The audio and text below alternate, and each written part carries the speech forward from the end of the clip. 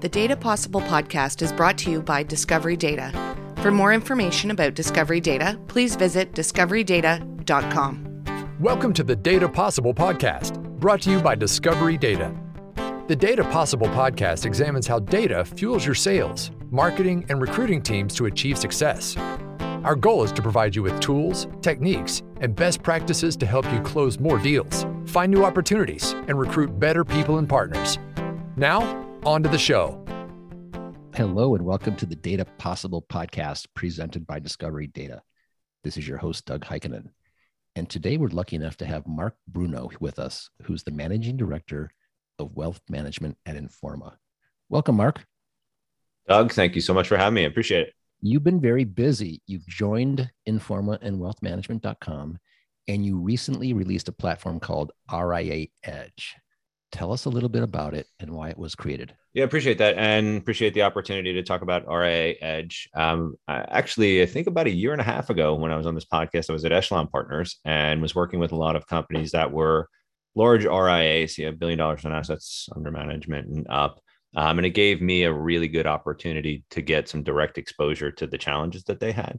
And they were all good challenges, right? They were growing at a really incredible, really rapid rate. But they were trying to figure out what types of roles do I need? What do I need to invest in from a technology and an operational standpoint? And it was really all over the place what their needs were and ultimately what you could do to sort of address or answer some of their questions. So when the opportunity in Informa came up, it was very attractive to come over and start to not only bring our events and our media businesses closer together, but some new businesses and some new platforms for the RIA plus community is what I would call it, so the $1 billion plus firms. And RIA Edge, it is a dedicated website on wealthmanagement.com. It has not only content for RIAs, but it has rankings that we worked with Discovery Data, thank you very much, to develop and also identify the firms that are growing the fastest. So we have a podcast, RIA Edge. We do some workshops around M&A and valuation. We just launched a newsletter for RIA Edge, and we will be hosting an event, Wealth Management Edge, with the RIA Edge executive track right after Memorial Day, May 31st in Florida. So very specific offering for the C-suite at the largest and fastest growing RIA firms. And we are focused on one thing and one thing only, helping you figure out how to continue your growth. You got a lot done really quickly. So congratulations. So let's talk a little bit more about the rankings. What criteria are you ranking on? What trends have you seen from firms on the list? And how did Discovery Data play a part in that? Yeah, I mean, Discovery was great. Fantastic team to just help us figure out, when you have 37,000 RIAs and you really want to identify the firms that are what we consider to be sort of pure play RIAs in our space, you have to be really specific with how you're defining them. So we looked at firms that had a very specific focus on financial planning, wealth management services. We also looked at firms that had very high concentration of clients that were high net worth individuals. And that very quickly kind of gets your 37,000 down to, let's call it, 9,000, 10,000 firms that you and I would recognize to be true or pure, RIAs and not just investment advisors who are just sort of registered, right, with the SEC. Within that, we looked at the firms that were growing the fastest over the last 3 years. We looked at their assets under management. We looked at some of their clients and ultimately identified firms that are growing the fastest at an industry level, right, based on AUM. And we segmented out about 8 different bands. We also looked at the fastest growing firms at a state level because we want to make sure that we're not just thinking about size, right, but what role sort of geography might play in growth and where there is sort of a growing interest and need in wealth management and independent advice. And then the last piece, we also created a set of rankings looking at the fastest growing women-owned firms. That's something that we are very interested in learning more about. Not only what are they doing to drive growth and success, but we do want to make sure that we're featuring and shining a light on those firms that, while they may be a small portion of the overall industry, they're doing some really excellent things. And we want to make sure that we acknowledge that. So it was labor of love. Couldn't have done it without the Discovery Data team. Took several months, but we were really excited to get the rankings out right before the holidays in December. And so far, we've gotten some really great feedback from our community, and we're learning more and more every day. I've done podcast interviews with, I'd say, about a dozen of the firms that are on the rankings over the last couple of months. And it's just amazing. If you've met one RIA, you have met one RIA and every story is incredibly unique. And I learned something from every interview. Now, that said, if you've met one RIA, you've met one. What are some of these firms doing to drive the best growth rates in the industry? Yeah, so I think there are probably two camps. I would look at it in organic growth versus inorganic growth. On the M&A side, that is definitely driven for the firms that are at the top of the list. A lot of growth in raw assets, and it's not surprising. I mean, we just saw Echelon, my old firm, came out with their 2021 deal report the other day, and there were 300 plus deals that took place last year. There were 200 plus deals that took place the year before that. So for the last few years, we've seen nothing but incredible levels of M&A activity. So for the firms, the largest firms, the ones that are at the top of the top here, M&A has been one of the primary drivers. For the firms that are in sort of that sweet spot, that 250 million to 750 million and are growing, they're growing through a mix of good marketing, mix of really smart business development. And I would say, over the last couple of years, the industry essentially went virtual overnight, right? Once COVID hit back in March 2020. So a lot of firms had an opportunity to figure out how to do real digital marketing for the first time. Some figured it out, a lot didn't. And just sort of this new way of identifying opportunity, engaging with clients digitally, right? And gaining a trust in a digital environment has led some firms to sort of crack the code, right, and really figure out how to do digital marketing and how important it can be to just sort of the future growth of your firm. So it's a mix of things, but the ones that are doing it really well have done M&A really, really well, and often, I should say. And the ones that are growing, organically have really started to figure out how to do true digital marketing. Discovery Data empowers you to trust your decisions and your data. As your strategic go-to-market partner, we improve the impact of your data-driven sales, marketing, and recruiting to increase win rates and accelerate growth. Visit us at discoverydata.com to learn more. Just because some of these firms are growing and being very successful doesn't mean that there's challenges that they're not seeing. So looking at it, what are some of the challenges you're seeing, and what are they doing to combat those challenges? Number one challenge, I would say, is just the human capital side of things. We know that the industry has a talent shortage to some extent, and it's not just the classic sort of story about the succession planning crisis. I don't actually even really know that there is this sort of succession planning crisis that we've been talking about for years, but there is a short supply of new talent that's coming into the space. And I've heard a lot of companies that have done M&A over the last couple of years, and a lot of them say the same thing. It's easier to acquire talent than it is to hire talent right now. And when you think about a firm that was 500 million in assets just 3 years ago and is $1 billion today, they need more. They need more capacity. They need different skill sets, especially I mentioned, the digital marketing piece. There's also just the client experience piece, not just acquiring clients. It's how do you interact with them, right, from a digital perspective.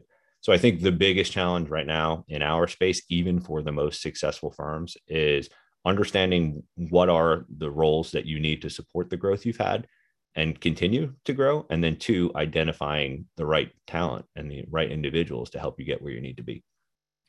Why is it important to create and focus more content on this community of the large and fast growing RIAs? That is a very good question. And I mentioned before, obviously, 37,000 RIAs, but really the firms that have $1 billion in assets under management and up, they're give or take, 1,000 to 1,500 of those, depending on, the week that we're in. And, those firms are probably responsible for somewhere in the neighborhood of 80% of all RIA assets, right? Maybe even 90% of the revenues and the profits that are in the space. And when we looked at actually with the rankings, there are about 600, just under 700 firms that are, in all of our rankings across the three lanes I mentioned before. Over the last 3 years, they grew, by a combined 300 billion in assets under management. And you look at that audience and just the concentrated influence that they have, there's such a massive need for them to learn. And it's a community too. They love learning from each other. I don't find that RIAs are hyper competitive with one another. There's a certain level of altruism there. So we see an opportunity to help connect them. And we also just see an opportunity to have really personal one-to-one conversations where, you know this space as well as anybody. People are still doing study groups, right? They may run a $4 billion RIA, but they're getting together, even in this sort of bizarre COVID world that we're living in now, just to kind of talk through, hey, how did you sort of figure out how to convert more of your tax planning clients into broader wealth management clients, for example. So we're still seeing all these organizational needs. We're still seeing all these growth needs, but we're also seeing this incredible need to connect these firms that are only getting larger and larger, and the influence is only becoming more and more concentrated. A super study group. I like it. A super study group. Yeah. A meta study group. Exactly. I'm not sure you want to use meta today. Has there been anything that surprised you throughout this process of creating the platform? I think probably a few things. The first one that comes to mind, though, is just how interested and how open people are to learning. These are firms that are so unbelievably successful, right, in many ways. But there seems to be this consistent commitment to learning and growing. They're not afraid to share, when they've made mistakes, and not just with me on my podcast, but with each other. So it's this really interesting community of people who've been incredibly successful, who aren't necessarily competing head to head for clients, but are willing to contribute ideas, real experiences, right, and help each other in a way that I never really saw before.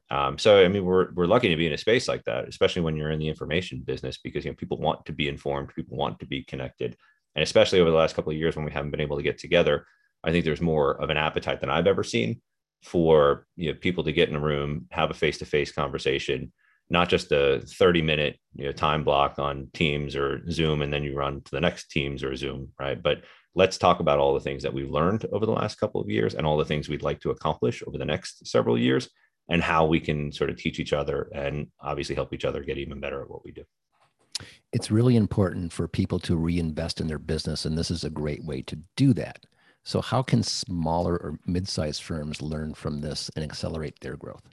Yeah, I think the smaller firms, they're not going to be able to do the M&A, for example, that some of the $10 billion plus firms have done over the last several years. And it's interesting because the largest of the large, they're not even really what I would consider to be sort of true RIAs. They're really more platforms at this stage. They become emerging institutions in a lot of ways. So if I'm a smaller RIA, I would look at the personnel and the hiring decisions. I would look at the organizational design, right, that some of these firms now have in place to start thinking about, if I'm 250 million and I want to get to $1 billion, right, what does that life cycle look like? And if I only have 5 or 6 employees at my firm, and they're primarily advisors right now who are working with 70 to 100 clients each, what do I need to do, right, to get to the point where I'm able to take on another 200 clients at a firm level without completely locking or completely consuming all of my advisors' time. And so they can't do other things like business development or sit and work with clients. So really, more than anything, I kind of think of, if I'm a smaller RIA, what do I want to learn from the largest and the fastest growing?